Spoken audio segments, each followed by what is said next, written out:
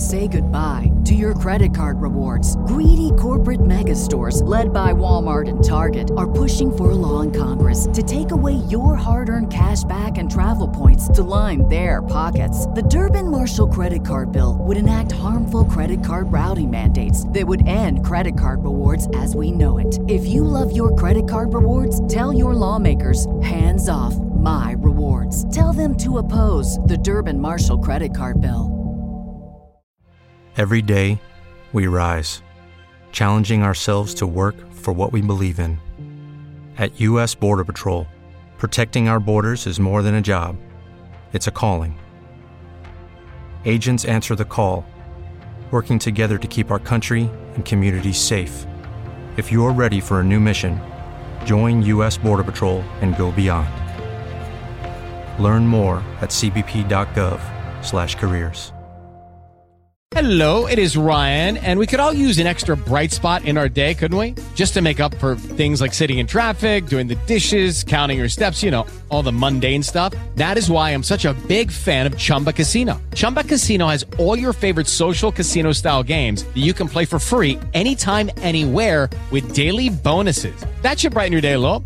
Actually, a lot. So sign up now at ChumbaCasino.com. That's ChumbaCasino.com. No purchase necessary. VGW Group. Void where prohibited by law. See terms and conditions. 18+. Okay, round two. Name something that's not boring. A laundry? Ooh, a book club. Computer solitaire, huh? Ah, sorry. We were looking for Chumba Casino. That's right. ChumbaCasino.com has over 100 casino-style games. Join today and play for free for your chance to redeem some serious prizes. ChumbaCasino.com. No purchase necessary. Void where prohibited by law. 18+. Terms and conditions apply. See website for details. I did see blood coming out from around her neck or back of her neck or something. And I pulled the door closed, and I never opened it again. 10-Minute Murder contains depictions of actual crimes. What you are about to hear is real and violent in nature. Discretion is advised. This is 10-Minute Murder.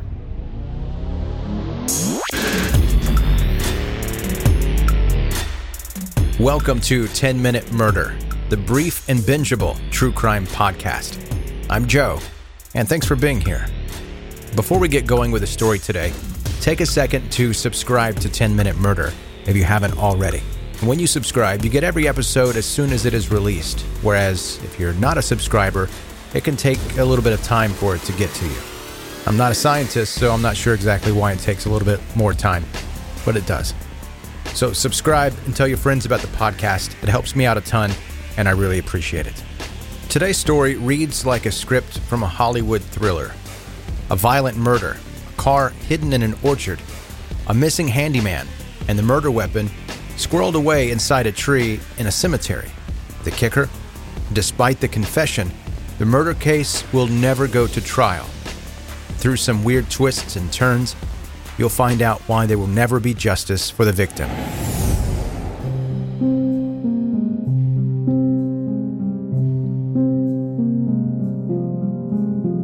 In September 2016, a silver Kia was found abandoned in Las Cruces pecan orchard. The car was registered to 67-year-old retired librarian Elvira Segura. Obviously, it's pretty strange to find a Kia in an orchard, so officers tracked down the owner. Elvira lived in a home in northern New Mexico. They found her there, dead in a bathroom. Her body was so decomposed that it was hard to tell exactly what happened. Police had no initial leads, but one possible witness, Robert Mondrian Powell. Robert lived with Elvira, where he worked as her handyman, but police didn't know where to find him. He was gone. They noticed his EBT card was being used at a certain grocery store pretty often. They staked out and spotted him. Saying that he had no idea why they wanted to talk to him, he agreed to talk to investigators. During questioning, he said that he had been homeless for about 4 years when he met Elvira, the librarian. She offered him a place to live in exchange for being her handyman at the house. He also did some cooking and ran errands for her. After a while, their friendship and agreement began to change. Robert said she started drinking more and more, and when she'd drink, Elvira would become verbally abusive with him, name-calling and finger-pointing. That eventually escalated to violent one day, when she smashed him over the head with a TV table. About 40 minutes into the chat with police, shockingly and completely unexpected, the Robert Mondrian Powell interview turned into a murder confession. So you said she swung and hit you with the table, correct? With the little, where you eat? Yeah. And what happened after that? We had words right after she hit me with that, on that particular, the last time. And I said something to her. I said, that's like assault and battery, Elvira. I said, I don't want you to go to jail. And I said, because I don't know who's going to run your house. And she had sat down on the couch, and then she just started calling me every name in the book and stuff like that. And so then I started to get up, and I went to pick up a plate that needed to go to the kitchen. And I went to pick up the plate, and then she started in again and started hitting me with her fists. She ran in front of me to the door, to the bedroom door, blocked the way, and then started taking swings at me, which she's not very good at doing. So I got enraged, and I pushed her back towards the center of the room to get her out of the way. At one point, she went down on the floor. We got into it, and I hit her. I hit her head, or she hit her arm when she fell, and it did not sound good. It sounded like it hurt her. I went to tell her, get up, Elvira, just get up. You need to leave the room. And she was having trouble getting up in this and the other, but she was just still cursing me. And I lost it, and I pushed her back down onto the floor, and I hit her head several times, I know, on the floor, which was a brick floor. Do you try to stop her from talking at any time? You put your hand over her mouth, or no, I didn't. Put your hands on her neck? No, I didn't do that. No, but I did. I did hit her. And what happened after that? And then I was just so angry. I said, you need to go to your bathroom, and you need to clean up. And she seemed a little bit stunned, but she was still just really absolutely livid, screaming and yelling at me and everything else. I told her, now I've done it. I said, I'm going to go to jail because you make me lose my temper. And I said something like, I really don't want to go to jail over something like this. Over this is ridiculous. I was mad, but measured. I wasn't screaming or yelling or anything like that. But she wouldn't give up on it. How did you get her to stop? She followed me into the bedroom, and I went and I reached in under the cushion in the folding bed, the day bed, the futon bed. And I pulled out a gun. And when she went back to her bathroom, I pointed it at her, and I told her, you need to really relax and calm down. I said, this is enough, this is over. I don't really remember. I remember saying, this is enough, it's over. I don't remember. And I was talking at her, but I can't remember everything I said, to be honest with you. So at one point, she reached down and got it. She had thrown a bunch of stuff like that was on just a wire shelf. She kicked it, threw it all over the place, and went into the bedroom and everything.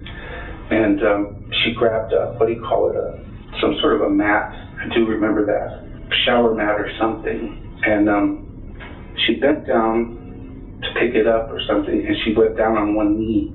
And when she went down on one knee, I pulled the trigger and shot her. Where'd you shoot her? In the bathroom. Do you know where it hit her? No. I did see blood coming out from around her neck or back of her neck or something. And I pulled the door closed, and I never opened it again. What did you do with the gun? I put it on the bed. And you left it there? No. When I came to Santa Fe, I brought it with me. My intention was eventually to use it on myself. Where is it now? It's in some trees near the Masonic Cemetery. I think it's still there. I haven't looked at it in days. Was it hidden pretty well? Mm-hmm. Yeah. Would you mind taking us out there to show us? I'll take you. What'd you do with her car? It's in a pecan grove.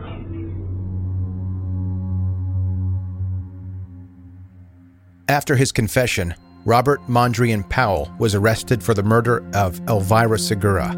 After further investigation, police learned that he stayed at the house about a week after the murder with her body in the bathroom. He held a yard sale to get together enough cash to leave the area, and that's what he did.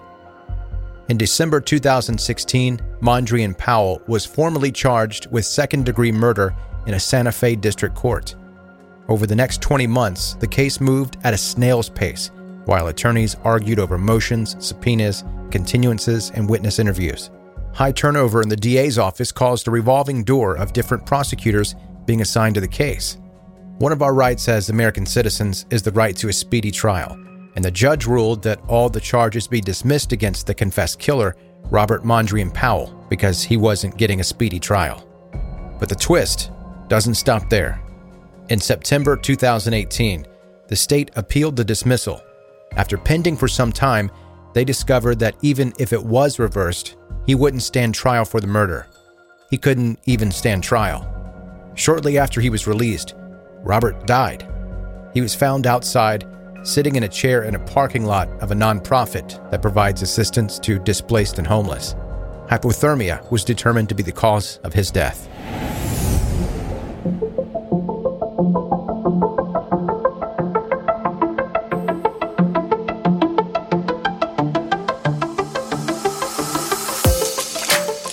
And that's today's 10-Minute Murder, the brief and bingeable true crime podcast. Before you go back to your normal life, make sure you are subscribed to the podcast. If you find yourself not subscribed right now, I just need you to know that Santa is watching. It's close enough now to Christmas that he's got his eye on you. And from there, you can do whatever you want to. I'm just trying to help you out. But if you are subscribed to the podcast and you enjoy it, you can do me a solid by leaving a 5-star review on Apple Podcasts, if you want. That's a huge help to me, but, let your conscience be your guide. Also, tell your friends about the show. If you have friends that like true crime, then let them know about the podcast as well. Thank you for listening to 10-Minute Murder. Have a good night. Lucky Land Casino, asking people, what's the weirdest place you've gotten lucky? Lucky? In line at the deli, I guess? Aha, in my dentist's office. More than once, actually. Do I have to say? Yes, you do. In the car before my kids' PTA meeting. Really? Yes. Excuse me, what's the weirdest place you've gotten lucky? I never win and tell. Well, there you have it. You can get lucky anywhere, playing at LuckyLandSlots.com. Play for free right now. Are you feeling lucky? No purchase necessary. Void where prohibited by law. 18+. Terms and conditions apply. See website for details. Lucky Land Casino, asking people, what's the weirdest place you've gotten lucky? Lucky? In line at the deli, I guess? Aha, in my dentist's office. More than once, actually. Do I have to say? Yes, you do. In the car before my kids' PTA meeting. Really? Yes. Excuse me, what's the weirdest place you've gotten lucky? I never win and tell. Well, there you have it. You can get lucky anywhere, playing at LuckyLandSlots.com. Play for free right now. Are you feeling lucky? No purchase necessary. Void where prohibited by law. 18+. Terms and conditions apply. See website for details.